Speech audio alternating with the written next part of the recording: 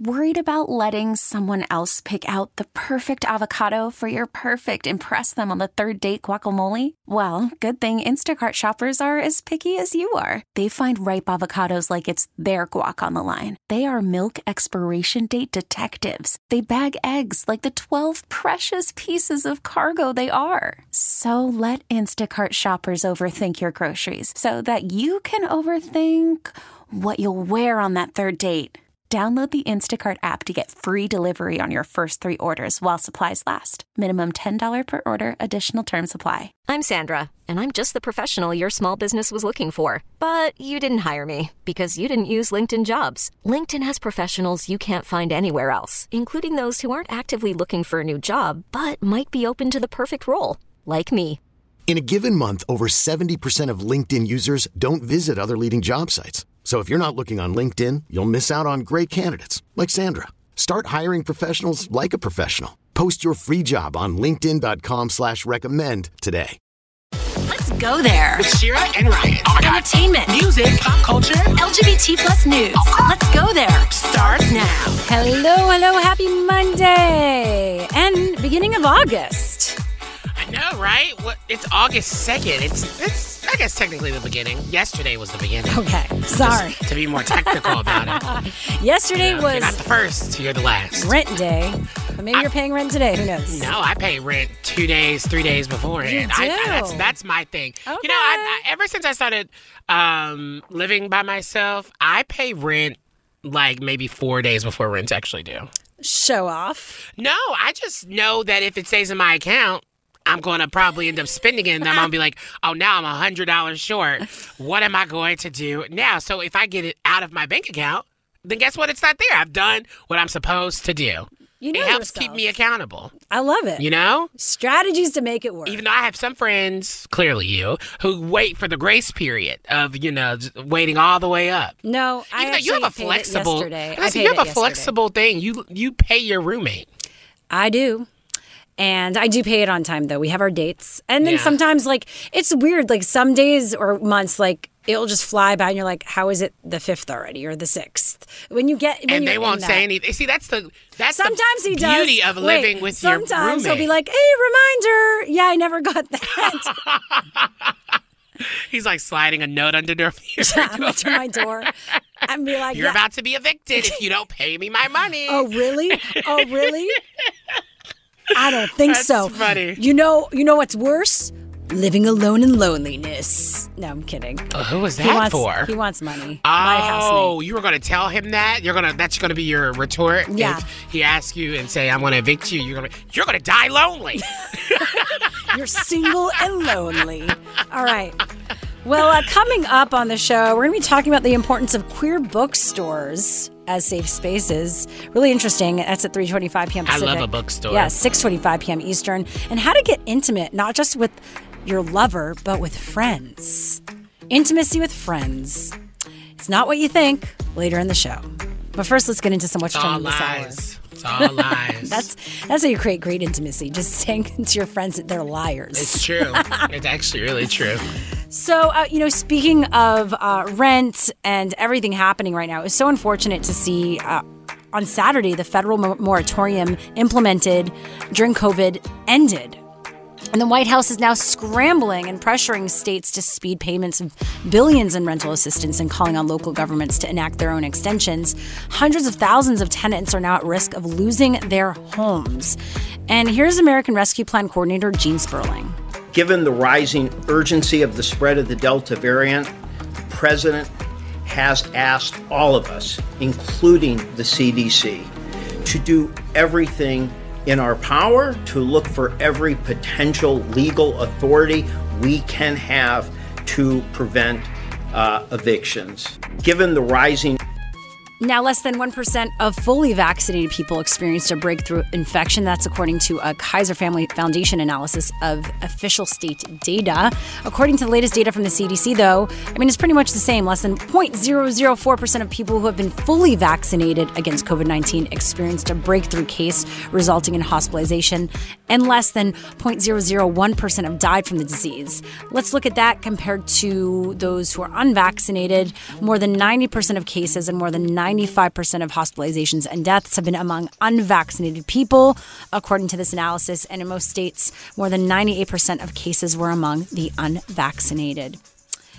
Now moving into that, well, the Abbey Food and Bar in West Hollywood is now requiring patrons to provide proof of vaccination or a negative COVID test within the last 48 hours for entry. The famed LGBTQ plus establishment said that since the pandemic began, its staff has been repeatedly screamed at, spit on, slapped, and punched by angry customers for enforcing safety protocols. They said, if you have a problem with our policy, please just go somewhere else, like to the nearest vaccination site. They wrote that on their Facebook page. The Abbey wrote in its post that the decision was made in order to protect its staff and customers. My thing is, why is this now just starting to become a thing? If we've had these vaccine cards and now they're turning digital, that should have been the rules from the get-go. In my opinion, like, if you're vaccinated, just show that you're vaccinated instead of trying to rely on kind of human responsibility when you're seeing how humans are the bar's in hell, if we're quite honest. The bar's in the bad place. All right, that was what's trending this hour. What's happening in entertainment news, Ryan? Oh, let's change the song for this old Matt Damon guy. Okay. Matt Damon learned recently that he had to stop saying the F word. It's time for the T Report, those pop culture stories trending right now.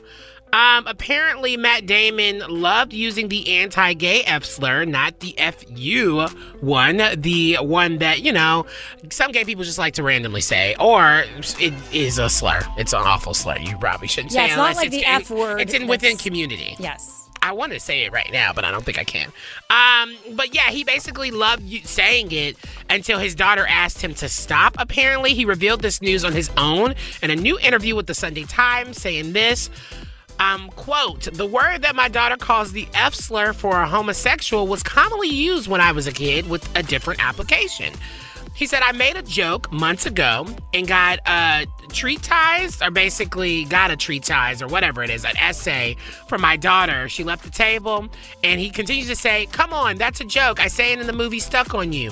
She went to her room and wrote a very long, beautiful essay on how that word is dangerous. And he said, I retired the F slur. I understood. So that news dropped yesterday of Matt Damon literally just a few months ago realizing that that word is inappropriate just because his daughter said something, which is really weird because Matt Damon is old and I would think he's a smart guy, but clearly he's not. Yeah, he's a masshole. A Boston he sounds old school like an idiot. dude. He's a dude. And the fact that he volunteered that information in the Sunday Times, didn't even ask him, what was the reason? Maybe because he's processing it and realizing it, unfortunately. He's an and idiot. He thought that by sharing it, it was part of the healing. I don't know. He's an idiot. I got more stories where we're talking about more idiots coming up in the T Report. Okay. Next up, as more locations are asking you to prove your vaccination status, what you need to know to do it properly next. Let's go there with Shira and Ryan, Channel Q. As more locations require proof of vaccination, vaccination. Right. It's a mixture. How do you make sure you're covered and good to go? Well, tech columnist Jeffrey Fowler for The Washington Post joins us right now. Thanks for being here. You bet. So we were told, and I know this isn't political, you're a tech reporter, but we were told there wouldn't be vaccine passports. But isn't this what's basically happening if you need to show that you've been vaccinated? Who told you there wouldn't be vaccine passports? I thought federally. Yes. The idea became very politicized. You may remember the state of Florida banned them before they even existed. But over the last several months, work has continued on trying to make these important medical records available in digital formats. And some progress has been made. And, now we find ourselves at a point where a lot of businesses and locations and travel destinations are really taking, another look at the idea of requiring people to have the vaccine. And when that happens, they want to know that you really had it and you're telling the truth. Yeah, so break this down because I have my vaccine card in my Apple Wallet on my iPhone. But for people listening being like, how did that happen? How do you even get that? How do we get it on your smartphone? Yeah, I'm actually curious how you got it on your Apple. Oh, I can tell you. wallet. Oh, my God. So I got this link because I did mine through the Kaiser, my insurance. And Okay. I got a link from the Los Angeles Health Department, this thing called HealthVana, I think is what it's called. And it literally gave me a link. It sent it to me, and it gave me a link. And I have my card that shows... Well, I'm pulling it up. It says, powered by HealthVana, LA COVID-19, manufacturer Moderna. And I'm telling all my business. And it tells the dates when I'm vaccinated. It has a QR code, and it says my name, Ryan Mitchell. And it was really simple. All I had to do was just click the link, put my information in, and that was that. Wow, it's like a QVC ad. Yeah. I mean, yeah, it was that simple for me, but I'm tech savvy. So, well, you're also living the dream because most Americans live in places where either their state, so the state of California happens to have its act together when it comes to digital records about vaccines, or your provider, in your case, has their act together about making that accessible to folks. And the problem is most people don't live in those places, so it's just a big hot mess of different approaches to doing it and different, apps, and then also different ideas about what counts as proof. For example, the city of New York just launched an app to help people keep their proof on their phone. The way the app works is it has you take a photo of your card, and that's it. They I don't lost actually my check. card. You did. I Yeah, did, and they I'm don't so actually happy. check. I'm so happy because I immediately thought about the people who lost their cards, and it's just like, okay, well, does that mean now they're kind of screwed until they get this app or this situation, A lot of people did lose their cards, and actually a good reason. I mean, some people say to me, "Why do you even want this on your phone in the first place?" It's because you don't want to carry around this really important piece of paper everywhere you go, right? Like when you're going to the club or whatever, you might take it if you're taking a big trip to Europe or Hawaii or something, but not for daily use. So that's the advantage to having it on the phone. You mentioned the Apple Wallet. So interestingly, Apple is actually going to change that up later this fall. So, the health app on the iPhone, they're actually going to add the ability to add your vaccine proof to that rather than the wallet, because it sort of more belongs in a place like the health app that can be secured separately than it would in the wallet. So a lot of this is changing right now. It's developing fast. So what I would tell folks is, at the minimum, take that photo of the front and the back of the card. You can take it alongside your ID if you want, and keep that on your phone, favorite that photo, or even you can take a minute to put it in a special folder on your phone so that you can get to it really quickly. That's a baseline thing that everybody ought to do. That you'd be surprised how many people forget. And then, if you want to get a little more sophisticated with it, there are definitely reasons to want to do that. But I would say you're going to have to do a little bit of research, both about what's available in your state. California happens to be really good. New York has some stuff going on, but you'd be surprised. Actually, a couple states you wouldn't expect would have some stuff going on. Louisiana, they have figured this out. They've got a digital system, but Washington State does not, for example. So there's not so just you got to do a little bit of that research. There's not just a general app if you're an Android or Apple to use, no matter what state you're in, or it's based on the state. I wish there was, but the problem is that this has been a problem throughout COVID. Of America's response to COVID, healthcare in America is really decentralized. So there's not one set of rules. There's not one set of expectations. Some places have great databases. Other places have terrible ones. So the closest thing that I've found that exists to that is this app called Clear. And you may know the Clear people from the airport, and you can pay extra to go to that special fancy line where they check your eyeball and make sure you are who you are. They made a free version of their website, of their app, where you can upload it, and they're working hard to be as compatible with as many different systems as they can. Yeah. So they will take a photo of a card in some states, or they'll take digital records in other states, or digital records from Walgreens and others. So Jeff, if you're looking for a good place to start, that'd be it. Yeah, we have about 10 seconds left, and I know this is kind of a loaded question, but what if people who don't have smartphones? It doesn't really seem accessible, for everyone. Yeah. There's so many people who don't.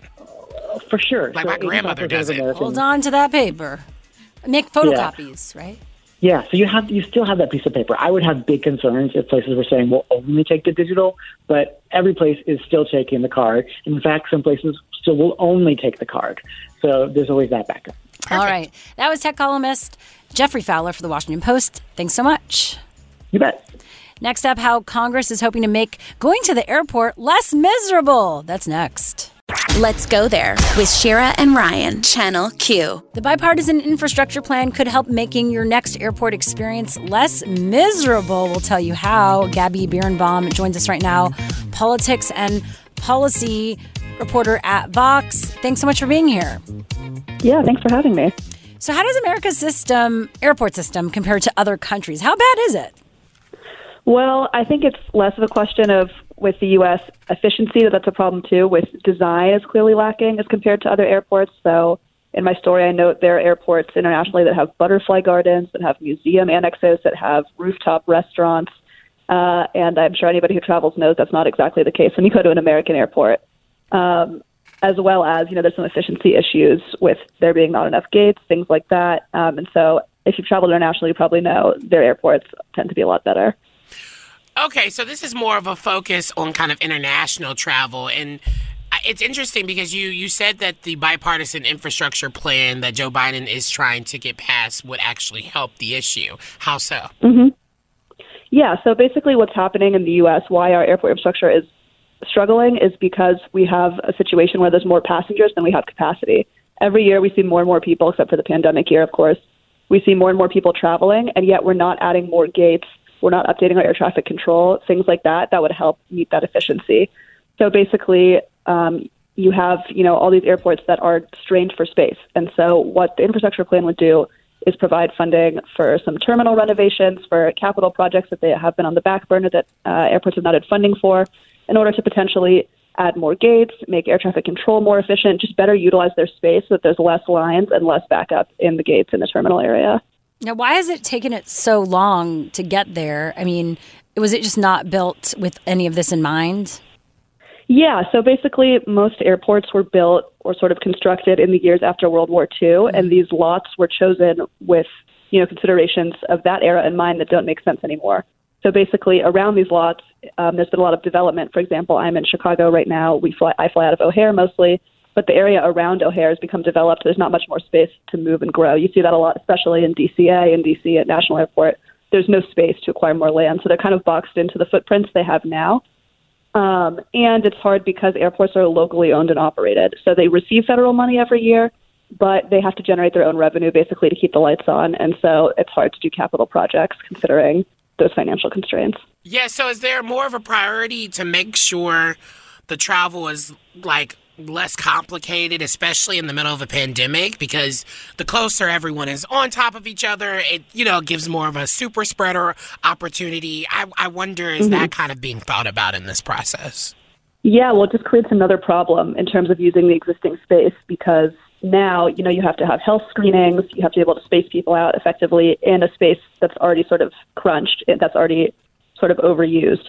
And so hopefully with this additional funding, airports will be able to better open up their space. For example, LaGuardia Airport just did a huge renovation in which they could sort of reconfigure on their existing lot an entire terminal they redid. So now there's way more space inside in order to effectively and efficiently move people throughout the terminal, hopefully in a safe way. Do you feel like with everything happening in our country right now, this is a huge priority? Or is it not about looking at like that? Yeah, I don't think it's either or, right? I think with an infrastructure bill, the idea is you're targeting so many different areas of the U.S. infrastructure that, is falling behind compared to other countries, and that's not servicing people as effectively as possible. So, this provides funding for broadband internet, for clean energy, for bridges, for rail. And so I think it doesn't have to, this is not coming at the expense of other things. The federal government can spend as much or as little money as it wants, and right now they're going all in on a bunch of infrastructure things. Air is just one piece of that. Well, is it like making places bigger? Or adding on, taking up more space than that is actually... Or more efficient. Yeah, that's why I'm confused. So is it taking up more space? If they're adding on more parts to the airports or airlines or whatever, is it just taking up more space that isn't needed? Or it is needed, I guess.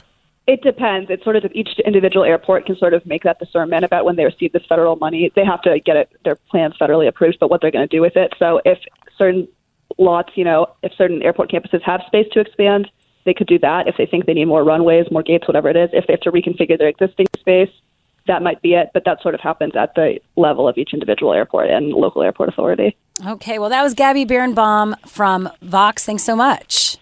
Thank you, guys. Have a great rest of your day. You too. Next up, why Obama is getting dragged online for his birthday party. That's next. Worried about letting someone else pick out the perfect avocado for your perfect impress them on the third date guacamole? Well, good thing Instacart shoppers are as picky as you are. They find ripe avocados like it's their guac on the line. They are milk expiration date detectives. They bag eggs like the 12 precious pieces of cargo they are. So let Instacart shoppers overthink your groceries so that you can overthink what you'll wear on that third date. Download the Instacart app to get free delivery on your first 3 orders while supplies last. Minimum $10 per order. Additional terms apply. Hiring for your small business? If you're not looking for professionals on LinkedIn, you're looking in the wrong place. That's like looking for your car keys in a fish tank. LinkedIn helps you hire professionals you can't find anywhere else, even those who aren't actively searching for a new job but might be open to the perfect role. In a given month, over 70% of LinkedIn users don't even visit other leading job sites. So start looking in the right place. With LinkedIn, you can hire professionals like a professional. Post your free job on linkedin.com/recommend today. This episode is brought to you by Progressive Insurance. Whether you love true crime or comedy, celebrity interviews or news, you call the shots on what's in your podcast queue. And guess what? Now you can call them on your auto insurance too with the Name Your Price tool from Progressive. It works just the way it sounds. You tell Progressive how much you want to pay for car insurance, and they'll show you coverage options that fit your budget. Get your quote today at Progressive.com to join the over 28 million drivers who trust Progressive. Progressive Casualty Insurance Company and Affiliates. Price and coverage match limited by state law. Let's go there with Shira and Ryan, Channel Q. Obama is getting criticized all over social media because it was announced that he is planning a 475-person birthday bash. Amidst COVID and the variants and all the increases in cases and hospitalizations, he was supposed to have a party. It included special guests. As you can imagine, it's Obama. So it's going to be like star-studded. Pearl Jam, director Steven Spielberg, Oprah Winfrey, George Clooney. He's even having a COVID coordinator on hand, and he is requiring all guests to be vaccinated and tested prior to getting to the party. But at this point, should he be canceling it? Is it tone deaf? Like, I feel like we call out conservatives for doing these super spreader events, but Obama doing one, is that hypocritical? I mean, here's the thing. I think people are trying to have some sense of normalcy in a way, and I think it's different when you're talking about Republicans versus kind of like Democrats, because there were times where Republicans were kind of like saying that it didn't exist, or they were downplaying taking vaccines and all these certain things, right? We're in a place now where small get-togethers, even though not really that small here. 500, 200 staff. That's really intense. I mean, we're right? getting, that's, it could have like a 20 person. It's a little tone deaf for him to be doing this. But I'm not shocked that he's doing this, if I'm being quite honest.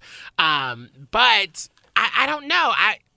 Let me be honest. If he was to have sent me an invite, I would have been in there with my mask. Totally. Are you kidding me? And then I would have gotten a COVID test the next day, being like, of that's course. what it is. So, of course, he's taking precautions. We know a lot of people there, I mean, vaccinated, negative test. And maybe he'll end up canceling it.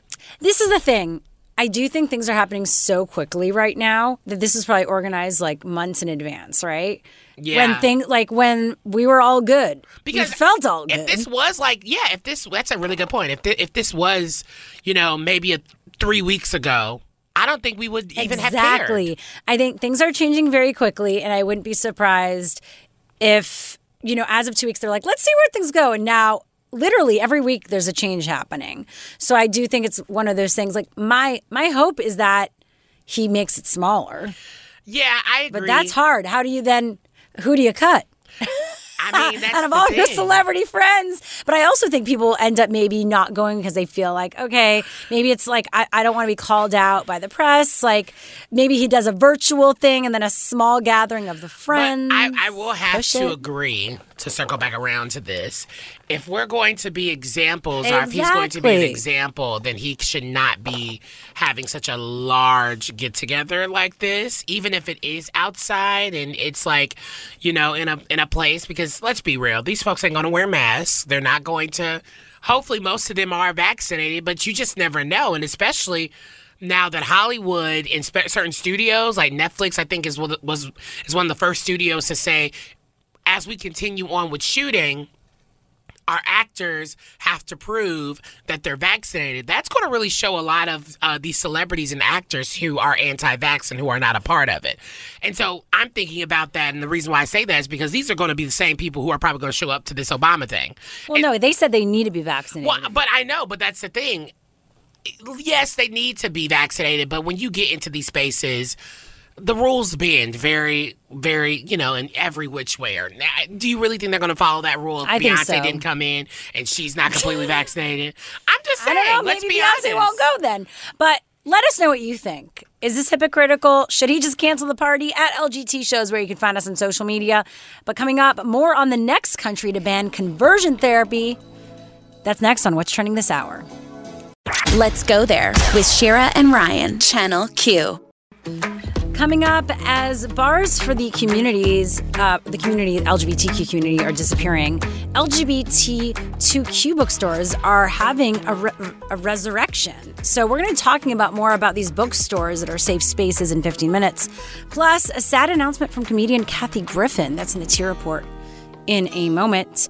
But first, let's get into some What's Trending This Hour. Florida A&M University President Larry Robinson made a surprise announcement for graduates during their commencement ceremony over the weekend. Now, some of you, and I know this as a fact, may have thought that some of the balances that cleared up was a mistake, right? I know you thought it because your parents called and said, FAMU, there was some money on the account a week ago and now it's gone. That was not a mistake. In fact, you should know that for the last year and a half, this institution has provided more than $16 million in student support and debt relief as part of the Federal CARES Act initiative.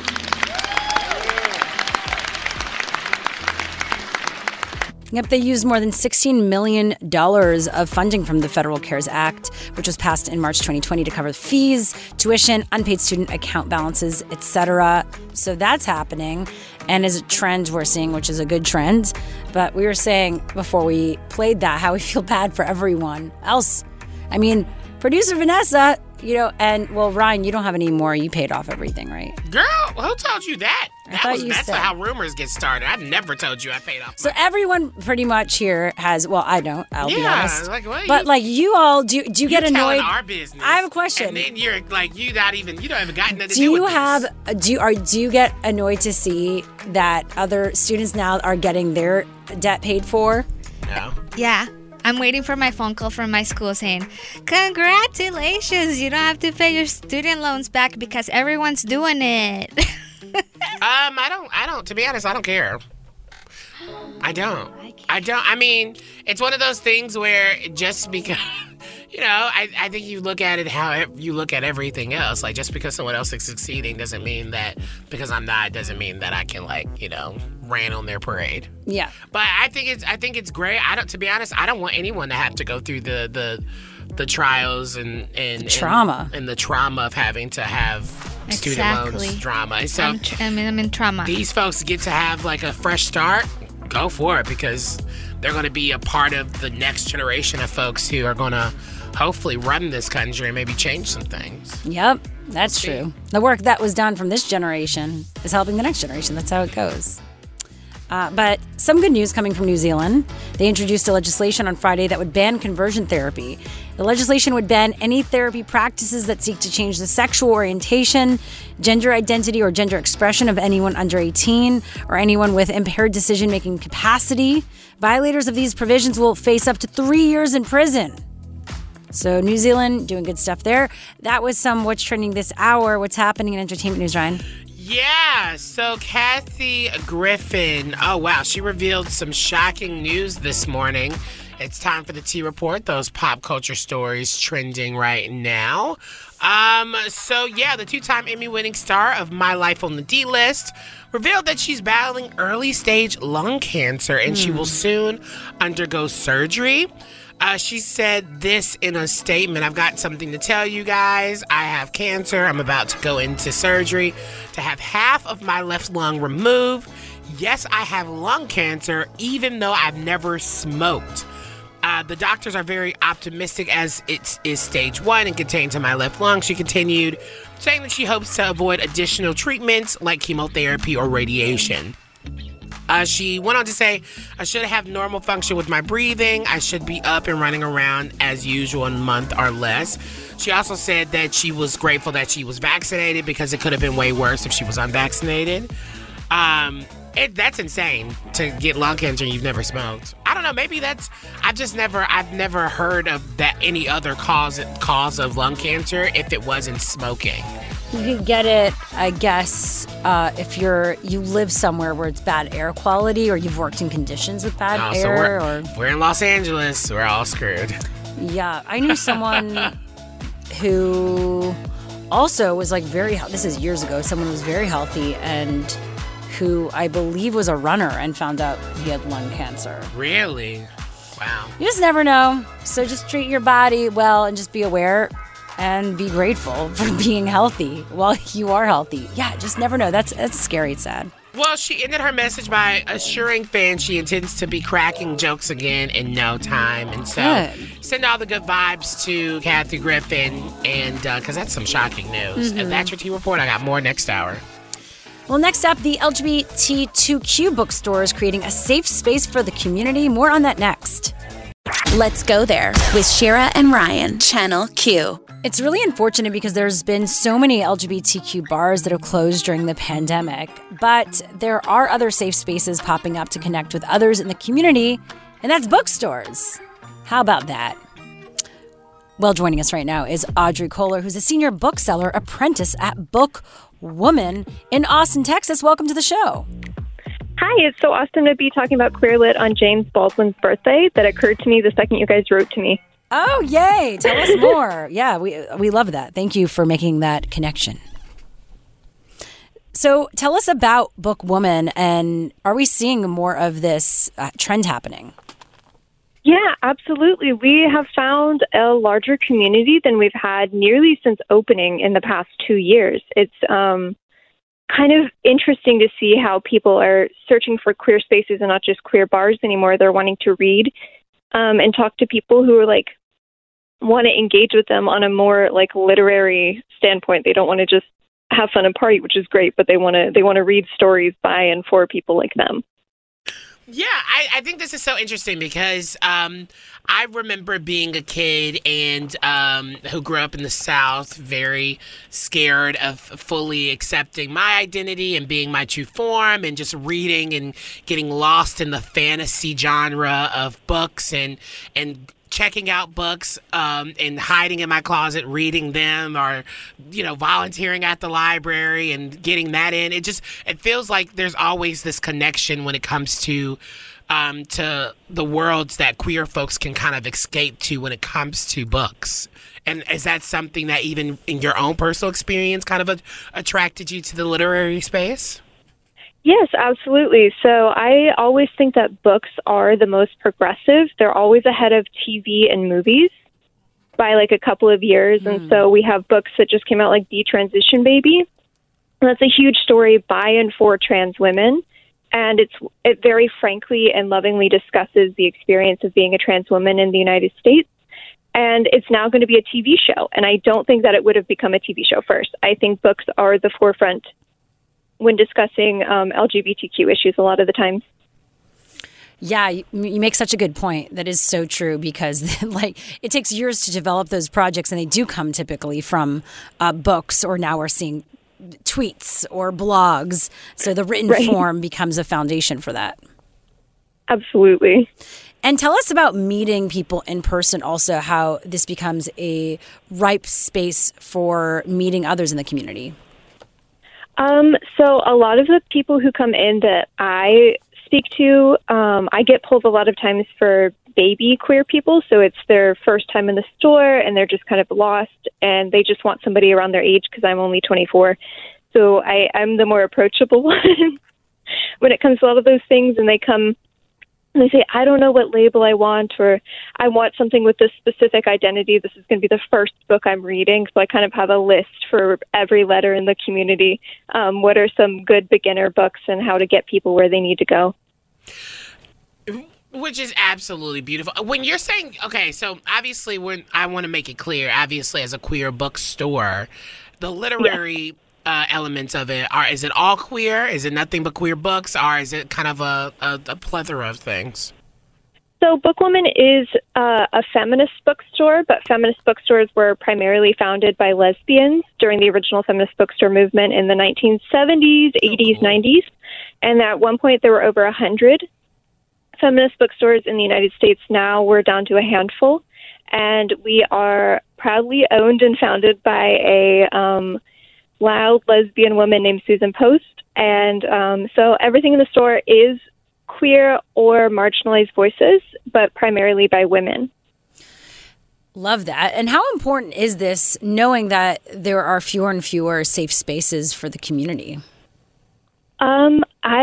Every day I come to work, I'm very surprised and excited that I get to come to a place like this. It's so comforting. I've worked in corporate jobs before, and it's just different having a place where I know that I can use my pronouns they, them in the workspace and then be honored, and to be able to go up to my boss and, you know, joke around about some gay stuff that I wouldn't be able to do if I was working at a retail bookstore, like a bigger retail bookstore. And so what is some, I guess, encouragement as we continue to see bookstores like this kind of across the country? How do you, I guess, specifically find a queer bookstore, like a bookstore like yours? In that, like, do you type it in Google, being like, "Hey, Yelp," or Yelp? You actually could. Yeah. You could. That's how I found Bookwoman. I was looking for a woman-owned bookstore specifically, but our bookstore on Google shows up as LGBTQ friendly, and it shows up on Google as woman-owned.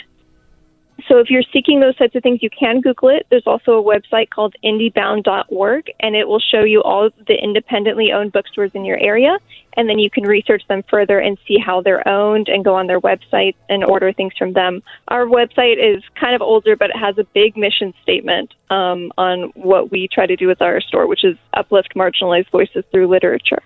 Amazing. Yes, the website is ebookwoman.com. That was Audrey Kohler, Senior Bookseller Apprentice at Bookwoman in Austin, Texas. Thank you so much for being here. Thank you for having me. Next up, how to build intimacy in friendships, not just with your lovers. That's next. Let's go there with Shira and Ryan, Channel Q. When we talk about intimacy, we typically talk about it as it relates to our partners or lovers, but it's also connected to our friendships. Here to share more is Estefa Francisque, a therapist in Oakland, California. Thanks for being here. Yes, thank you so much for having me. So why is intimacy not connected typically to our platonic relationships? You know, I think over time, just kind of in history, we started to really kind of put romantic relationships on this pedestal. And we really just kind of pushed this idea that there's only one person in the world who can meet all of our needs, and that one person can meet every single one. So I think just kind of the rise of romanticism is really what's promoted and pushed that. Well, that's really interesting, because I always think there's a boundary of friendships and relationships, and that if you're kind of getting into a relationship, a romantic relationship with someone, they're getting other things that our friends aren't getting.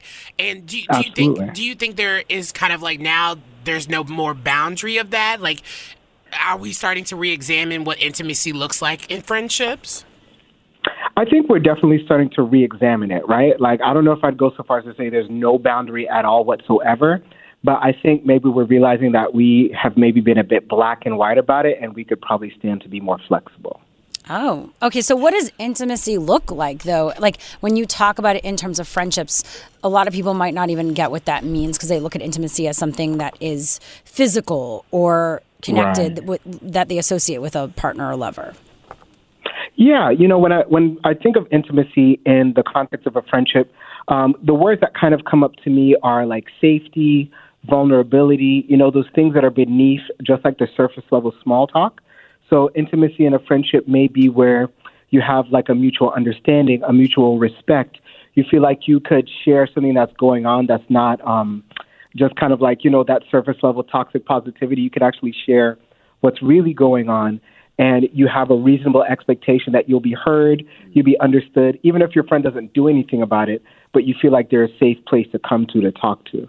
So let's talk about like being introduced to like new tribes or people, and like you're trying to find new friends, because I do think as an adult, it can be harder to find friends and find that type of relationship than it would be if you're kind of growing up, right?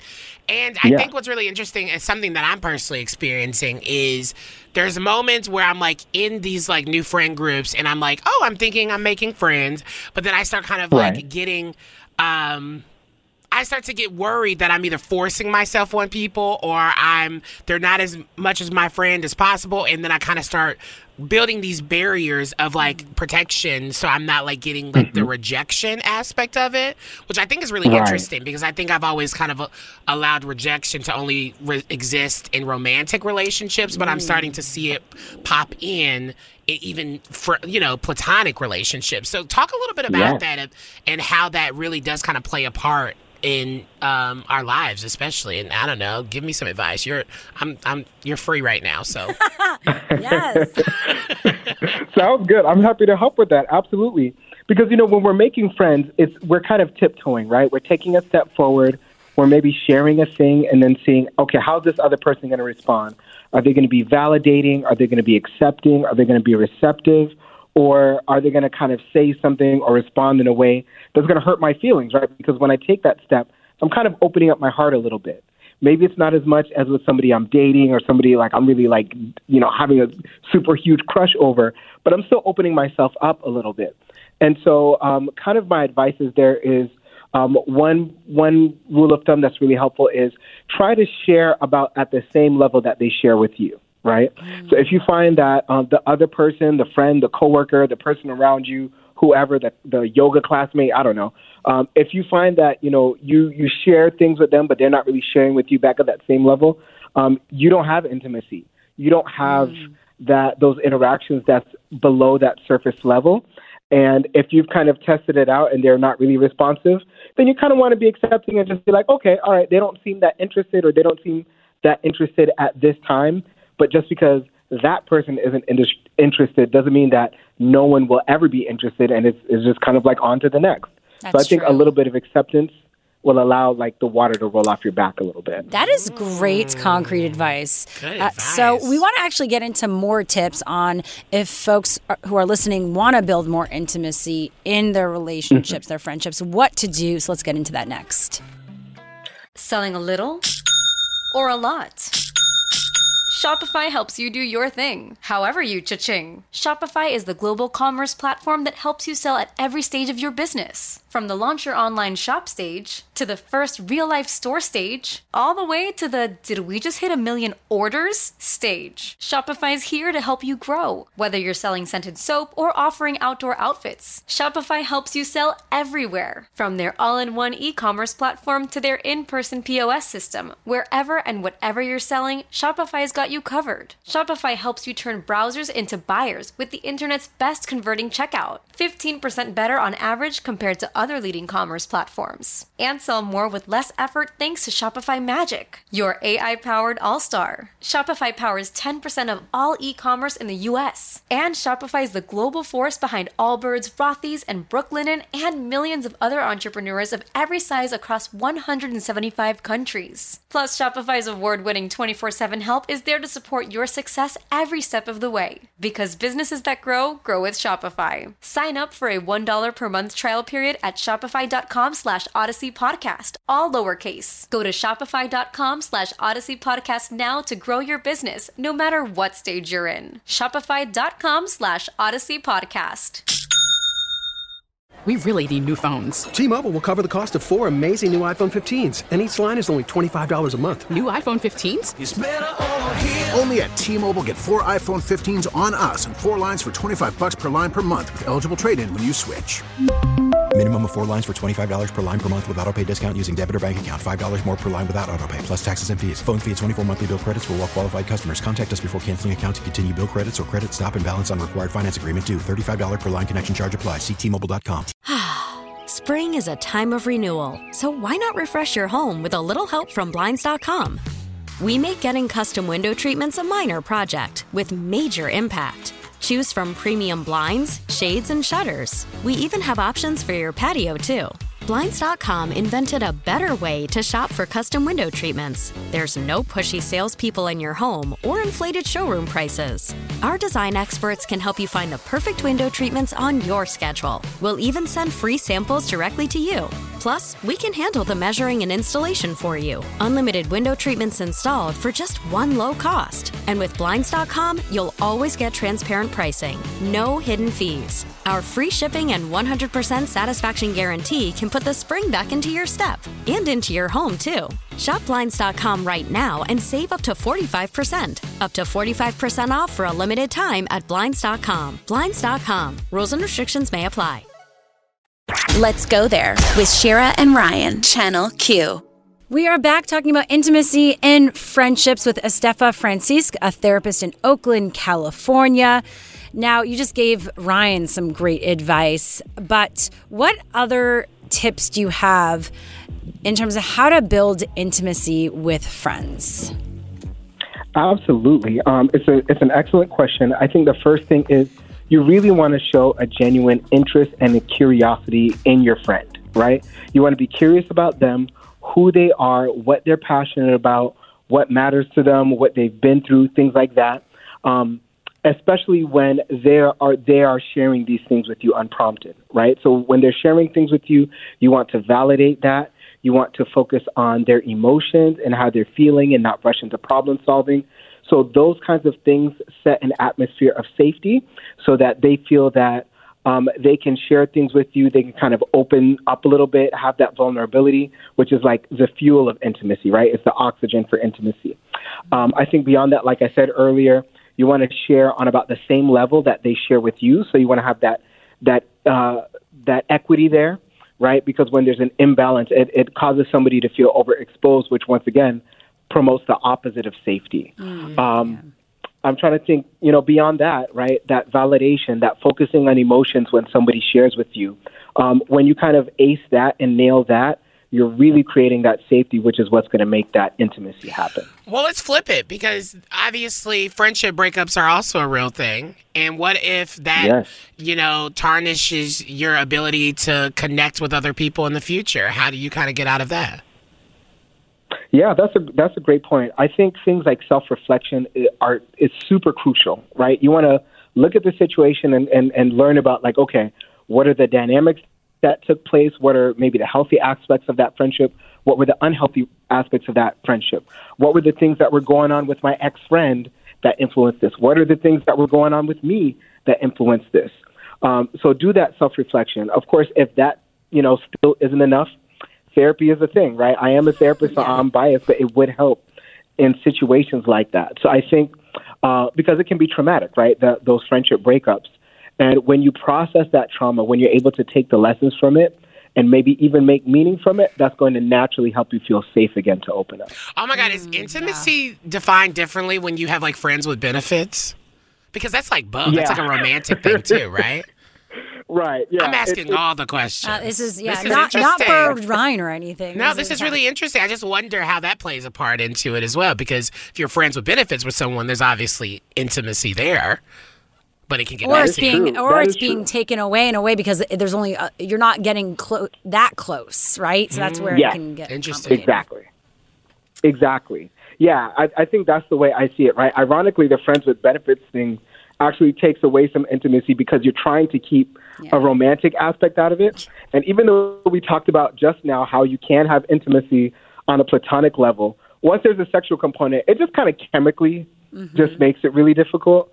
So I think you tend to naturally find yourselves creating some emotional distance in order to preserve that friends with benefits to prevent anyone from catching feelings. Oh, yeah.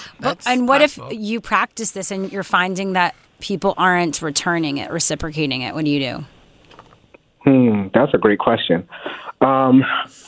It's almost hard to answer in like a blanket of course. way, like in general for everybody, but I'm trying to think of like what comes to mind, right? I think it may be important to look at past relationship patterns and kind of think, are there any ways that I'm creating an imbalance in how open I'm being? Am I coming into a situation where I'm showing that I am way super open for friendship and the other person's like, hey, I just met you, right? Because whenever we show that imbalance, that can actually scare people and kind of put them off. And even though we mean well, it can actually get us the opposite of what we actually want and are actually trying to get. But beyond that, it does start to feel like a person-by-person, situation-by-situation thing. So it's another thing where I'll say, like, hey, talk to a therapist, talk to some close, trusted friends who kind of have their heads on right. Yeah. And I think that'll also bring some answers. Look at you. You give great concrete advice, actually. Yeah, really good. Estefa Francisque. Thank you. Check him out. A therapist in Oakland, California. If you want some one-on-one advice, go to a therapist. Thanks again. Absolutely. Thank you for having me. Next up, Simone Biles' latest big announcement and how it will impact this year's Olympics. That's next on What's Trending This Hour. Let's go there with Shira and Ryan, Channel Q.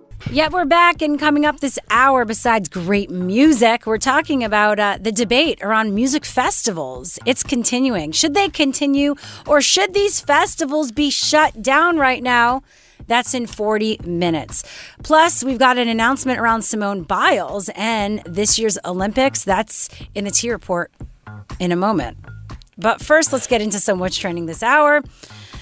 Transgender athlete Laurel Hubbard is set to make history at this summer's Olympic Games as the first openly transgender athlete to compete in a solo event. The 43-year-old weightlifter was chosen by New Zealand's Olympic team on June 21st for the women's 87-kilogram category. And now under the International Olympic Committee's current rules that state transgender women can compete in accordance with their gender identity if they meet several criteria, she is eligible. That is just in. She is one of 3 transgender athletes making history in these games, joining Quinn, who will compete for Canada's soccer team, and Chelsea Wolfe, an American BMX reserve rider, joining Team USA as a reserve. So congrats to Laurel Hubbard again, who's been making a lot of news with her participation. Now, Senator Lindsey Graham, this is big news. He said today that he has tested positive for COVID-19. Despite being vaccinated. Are we shocked? No, this is a big deal, though, as a Republican and the people he talks to, his audience. His message is important right now. It matters because he did emphasize that the mildness of his symptoms is because he's been vaccinated. If he had been unvaccinated, his symptoms would be far worse, he said. Hopefully people who are anti-vax, who are a follower of his, will listen and maybe change course and do something about it. Or hopefully they won't.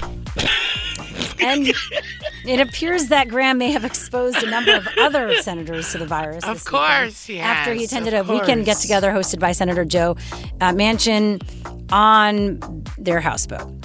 I'm no longer concerned with other people's safety. If you are an anti-vaxxer, or if you were one at one point in time, or if you are a fan of Lindsey Graham, I don't care.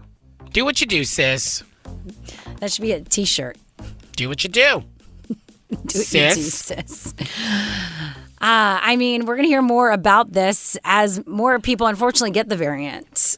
And hopefully the message is, once again, you get vaccinated because the symptoms will be less than if you didn't. And you wear masks so you prevent others from also getting it and from sharing it. So it's not that difficult. This isn't that complicated. It's science.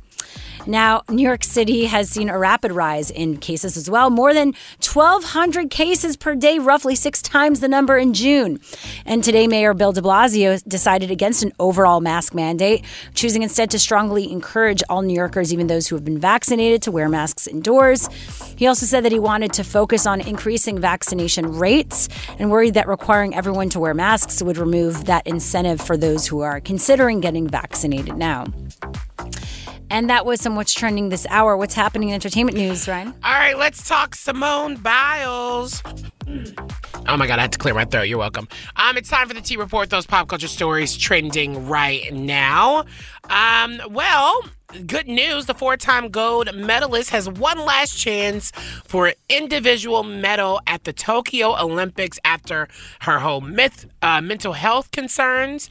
She's going to be competing in the balance beam final. She made the announcement. If you weren't familiar with this entire thing, she dropped out of the team competition all-around final and the other 3 individual events amid a lot of her mental health concerns and this thing called the Twisties, which is really interesting because she did a thread because, you know, when you're at that level, people were saying that she dropped out because she was afraid to lose. No, there's this actual thing called the Twisties that gymnasts go through where when they are up in the air spinning, they lose recollection of their mind is not connected with their body. So it really could have a really awful physical damage to her body. If she lands wrong, she could land on her head. She could land wrong on her legs. She could land wrong on any body part that could really destroy her career. And so I've been kind of keeping up with it. And yeah, the U.S. gymnastics team announced that she is going to be competing. She must be getting better. She must be feeling better. And I'm excited for that because I think the world is going to be tuned in.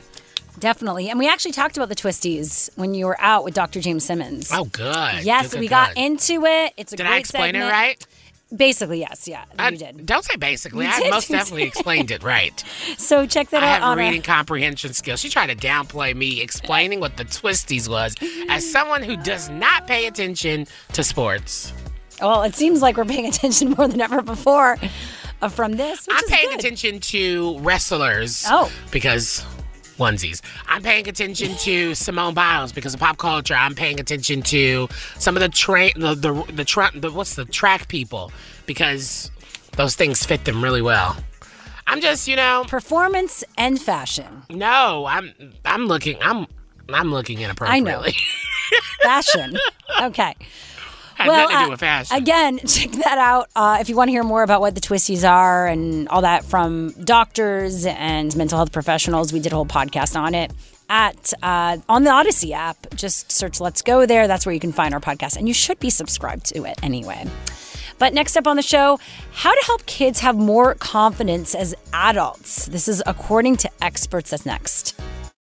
Let's go there with Shira and Ryan, Channel Q. Research reveals that kids allowed to roam on their own further from home have more confidence as adults. Here to share more is Dr. Vanessa Vietas, who's a AAAS Mass Media Fellow at The Conversation and an incoming postdoc in Rutgers Psychology Department, basically killing it at life. Thanks for being here.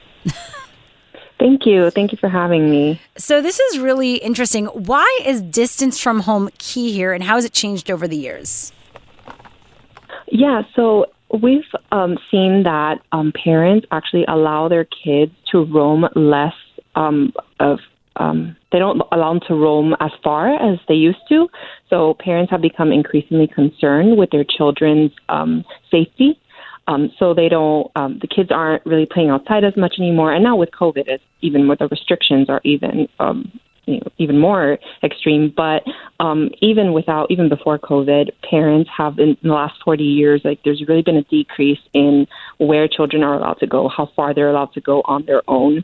And it's largely because of this concern over safety, even regardless of whether that's actually the case or not. The world isn't actually less safe now than it was 40 years ago, but parents have this perception of that because a lot of it has to do with the news and just being more aware of the dangers because of social media and all of that. Yeah, so I guess when you were talking about, because I've always, I grew up with a helicopter parent.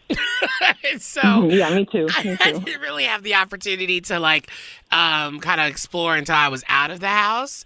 So I do think it's really interesting. Do you think, even though some people like kids would have grown up with helicopter parents, do you think that they could still form some sort of independence because they do kind of want to find themselves independently under their parents' control?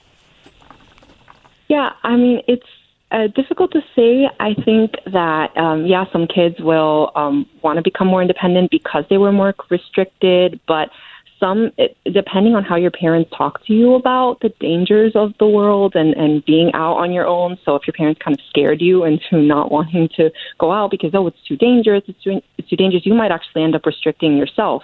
And that is what ends up happening to a lot of people, where they hear about all these bad things that can happen if they go out on their own from the time they're really young, that they actually end up restricting themselves. So it sort of becomes this kind of like self-fulfilling prophecy where you don't go out because you're afraid, and then it just makes you worse at navigating, and you don't end up it doesn't end up helping you in the long run. It propagates all of it. And you talk about wayfinding, and it's an essential part of intelligence as well as a survival skill. What do you mean by that? What's wayfinding?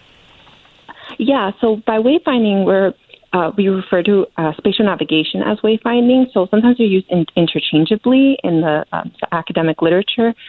So anything with having to find your way around unfamiliar places, having to pay attention to the features in your environment and pay attention to where you are located in relation to the features and the objects in your environment, and where to go next, and how to find your way to goal locations, just places, home, work, anywhere. What's the age limit for this? Because when you're saying you should let kids explore, what does that look like? Mm-hmm. What do you really mean, and what's the age limit for something like that, to kind of let go of the reins? Yeah, culturally, so we've seen like in some cultures, kids are allowed to explore even from the ages of 3. Whereas in more Western cultures, they're actually restricted more. So kids, maybe later elementary school, might be allowed to go out more and kind of walk to and from school, but not kids as young as in preschool or the very early elementary school years. So there's not really it's just changed over time. So. Kids, maybe depending on where, if the parents feel like the environment is safe, if that the neighborhood is safe, they might let them explore at younger ages. But in a lot of cases, that's not the case. And parents feel like the world is just too dangerous. And so like their kids are not really going out on their own until maybe they're in their, teenage years, maybe middle school, but the early teen years. So I don't know if you have tips for parents, or how do we make sure that we can give children this confidence so that they can move into adulthood in a better way? Yeah. I don't actually have children of my own, so I can't. This is actually really difficult because what's interesting is that the research shows that the world isn't actually there's not actually more danger to kids today than there was 40 or 50 years ago when kids were roaming by themselves. It's just that there's an awareness, more of this awareness of the dangers of the environment. But it's very difficult to say because it's hard to tell a parent, you should let your kid walk to school, if they're really afraid and they don't want to risk it. So that's perfectly understandable, but it's also then important to recognize that, and of course, everybody's neighborhood, where you live, it's going to differ, but it's important to recognize that, that you're not, your perception of safety, it doesn't necessarily mirror reality, and it doesn't necessarily mean that your child is in more danger just because, you might feel like that's the case. Interesting. Well, that was Dr. Vanessa Vietas, AAA Mass Media Fellow. Check out her piece in theconversation.com. Thanks so much. Thank you. Thank you for having me. And next up, what to do if one person's annoying behavior is destroying your friend group? Well, we're here to help. That's next.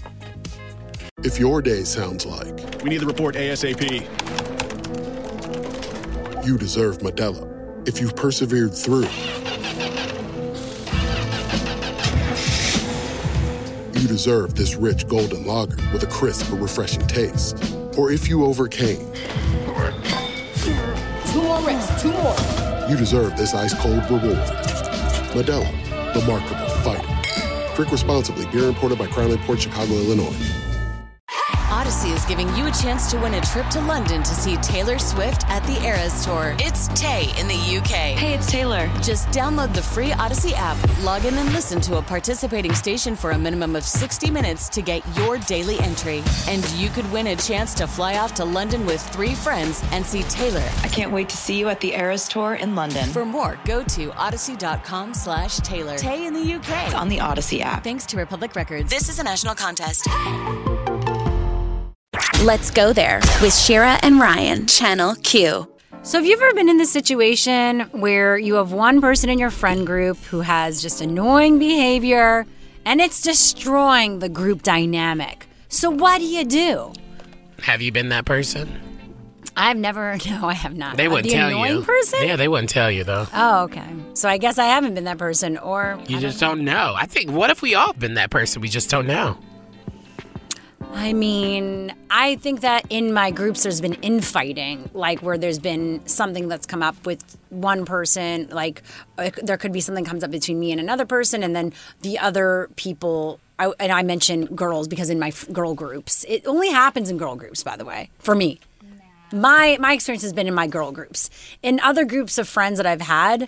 Did you just go down a road where you said you hate having relationships with women? No, of course. Women's relationships are never successful. That's what Shira Lazar is saying. I would say that my experience has been that as I get older, I try to work on my female friendships, and I actually have more female friendships that I've had. But I've noticed that some of the kind of things happen with my female friend groups that they don't nip it in the bud. Like I'll want to talk it through and just right away bring it up. And it the issues continue for longer for some reason, or no one wants to talk about it. Well, is it that you just want to nip it in the bud, or are you not giving people time to actually work through their issues? I mean, I'm trying to I can't even get one of my friends on the phone. I text. I think it needs to be known. Just because a friend apologizes or you apologize doesn't mean that someone has to automatically forgive you or move forward. Not talking about that. I'm just saying in general. I think there's this idea that just because you talk it out with people, that means it's a clean slate. I'm talking Sometimes about it takes people that folks. Don't even talk it out. You just hear them gossiping about you behind your back. Ooh, well, that means they just don't want to be your friend. So, like, that's what happens with, I notice, my girlfriend groups. People are gossiping, and then you want to bring it up to talk about it with them, and then they don't even want to talk. They act like it's all good, but you've heard. But anyway, that said... Interesting. Would you come together as a friend group and unionize against someone if it's not working? Because this is something that has been brought up in an article in Vice, and it got us thinking, is this the best way to handle situations like this? This happened to me in college. I was a part of a friend group, my friends, and there was one person who ended up kind of just spiraling out of control. And you know me, I don't really skew away from conflict. And, I think there was a lot of things that needed to be said, and no one else wanted to say them. And I ended up kind of being that person that bought it to this person's face, right? And bought it to this person's world of knowing, like, what you're doing is you're exhibiting, like, toxic behavior. You're not, you're not contributing to all of our friendships in the way that you once were. You're, because it was a blend of working together and then also friendships. And so, that was something where we all had to take a step back and kind of like isolate ourselves from this person in college and moving forward. And it's really interesting. I actually just got back connected with that person on Instagram, and they apologized because they knew their behavior and they were going through things, and they kind of explained it, which I think sometimes that feels just as great, where some friendships are just meant for a period of time. And, like, if you have an annoying friend, that doesn't mean y'all won't be friends again. But maybe in this period of their time, and they're kind of, like, being toxic, they got other stuff going on in their lives. And maybe down the line, if y'all ever circle back around, it becomes better. Who knows? I'm not friends with that person now, but it was just nice to chit-chat for them and to have them say the things that they said. It happens. Yeah, I think the idea of, like, unionizing and bringing everyone together against someone, I don't necessarily think cornering someone is fair or that helps. Isn't that just like what's those groups like an intervention? Called? Yeah, what's wrong with an intervention? If they're doing something real actually bad to themselves and others, and I've been through an intervention. Wouldn't you rather your friends come to you instead of talk behind your back? Yeah, but usually I kind of like the designating one person, but that also means let's keep talking about this because we gotta wrap, but we got more of this conversation coming up because I don't think there's anything wrong with the intervention. Let's talk about it.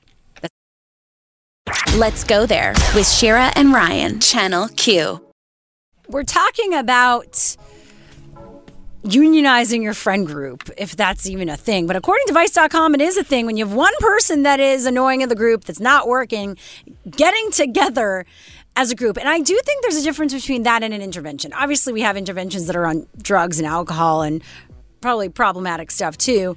I do think that... Why does it got to be that extreme to have an event? Well, that's what we were talking about. I do think that here's my take on it, and we have different opinions on this, perhaps. Is that I think that when you approach someone the first time, coming together as a group might be very intimidating, overwhelming. Like, you have to know your audience. If there's someone that's going to not react well and be defensive, like it's not going to create a fertile ground for a conversation. Okay.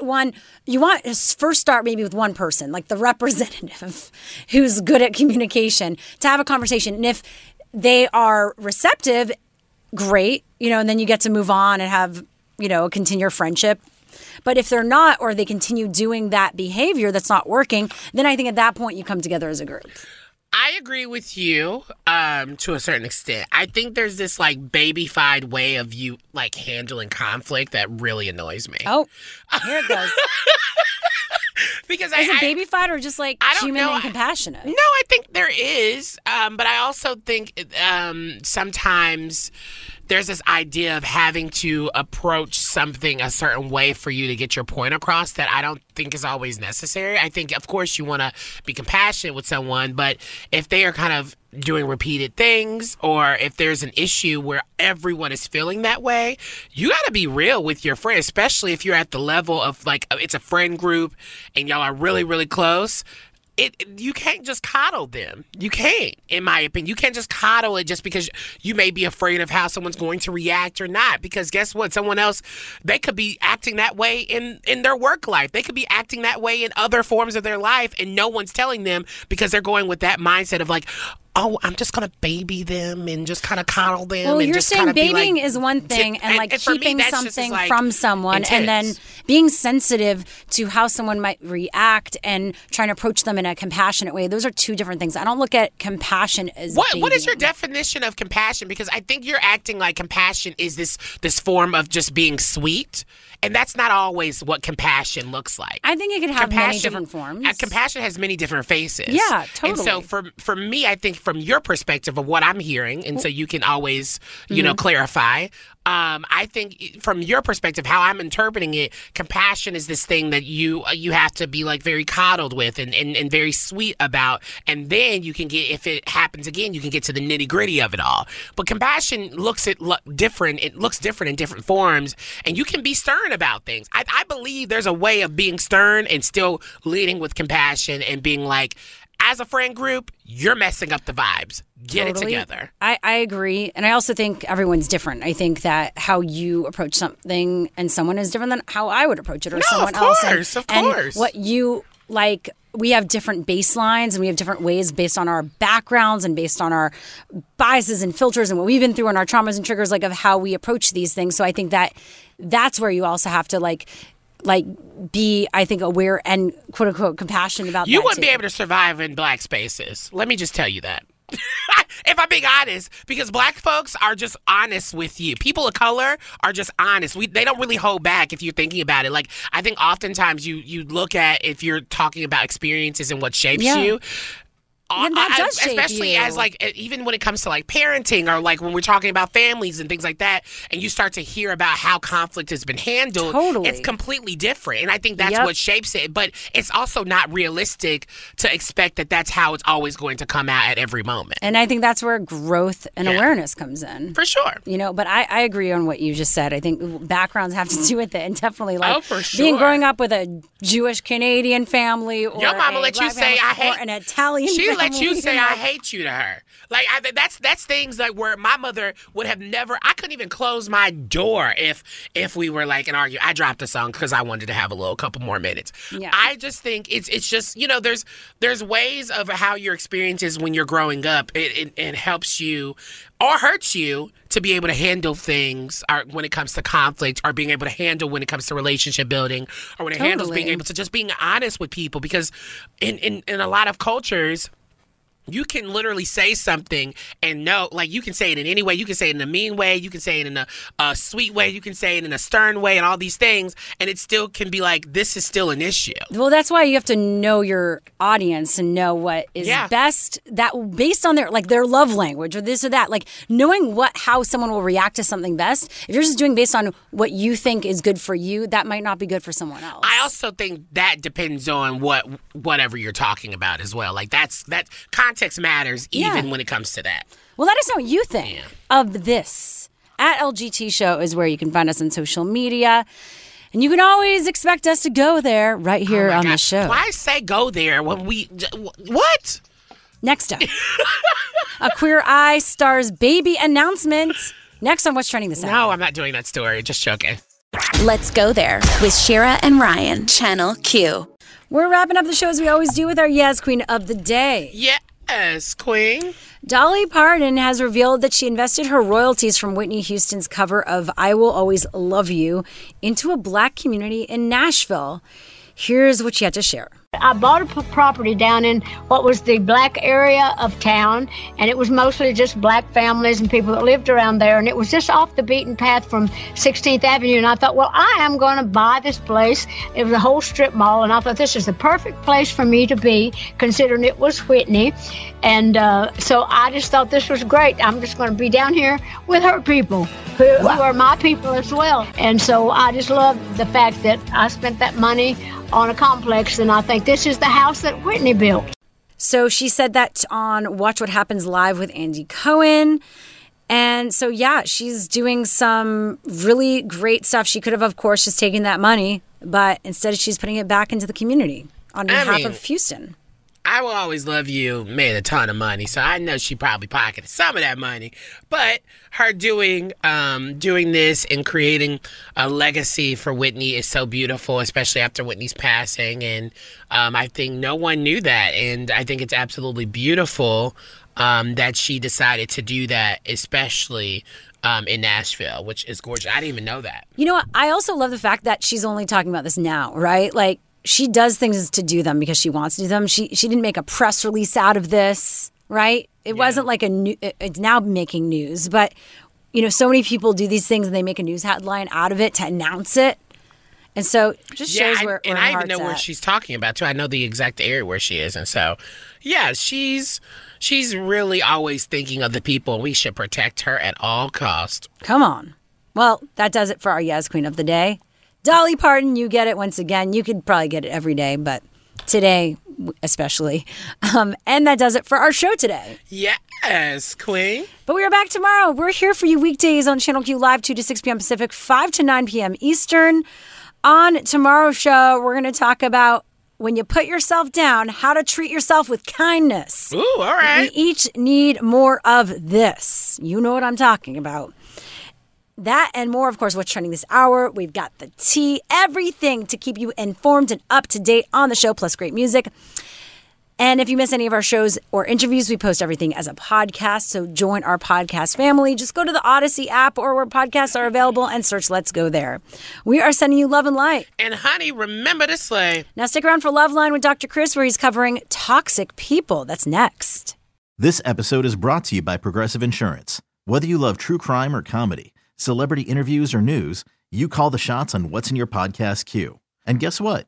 Now you can call them on your auto insurance too with the Name Your Price tool from Progressive. It works just the way it sounds. You tell Progressive how much you want to pay for car insurance, and they'll show you coverage options that fit your budget. Get your quote today at Progressive.com to join the over 28 million drivers who trust Progressive. Progressive Casualty Insurance Company and Affiliates. Price and coverage match limited by state law.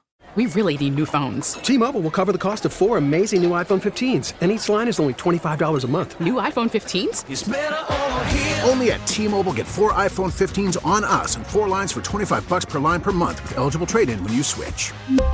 Minimum of 4 lines for $25 per line per month with autopay discount using debit or bank account. $5 more per line without autopay, plus taxes and fees. Phone fee at 24 monthly bill credits for well-qualified customers. Contact us before canceling account to continue bill credits or credit stop and balance on required finance agreement due. $35 per line connection charge applies. See T-Mobile.com. Spring is a time of renewal, so why not refresh your home with a little help from Blinds.com? We make getting custom window treatments a minor project with major impact. Choose from premium blinds, shades, and shutters. We even have options for your patio, too. Blinds.com invented a better way to shop for custom window treatments. There's no pushy salespeople in your home or inflated showroom prices. Our design experts can help you find the perfect window treatments on your schedule. We'll even send free samples directly to you. Plus, we can handle the measuring and installation for you. Unlimited window treatments installed for just one low cost. And with Blinds.com, you'll always get transparent pricing. No hidden fees. Our free shipping and 100% satisfaction guarantee can put the spring back into your step and into your home, too. Shop Blinds.com right now and save up to 45%. Up to 45% off for a limited time at Blinds.com. Blinds.com. Rules and restrictions may apply.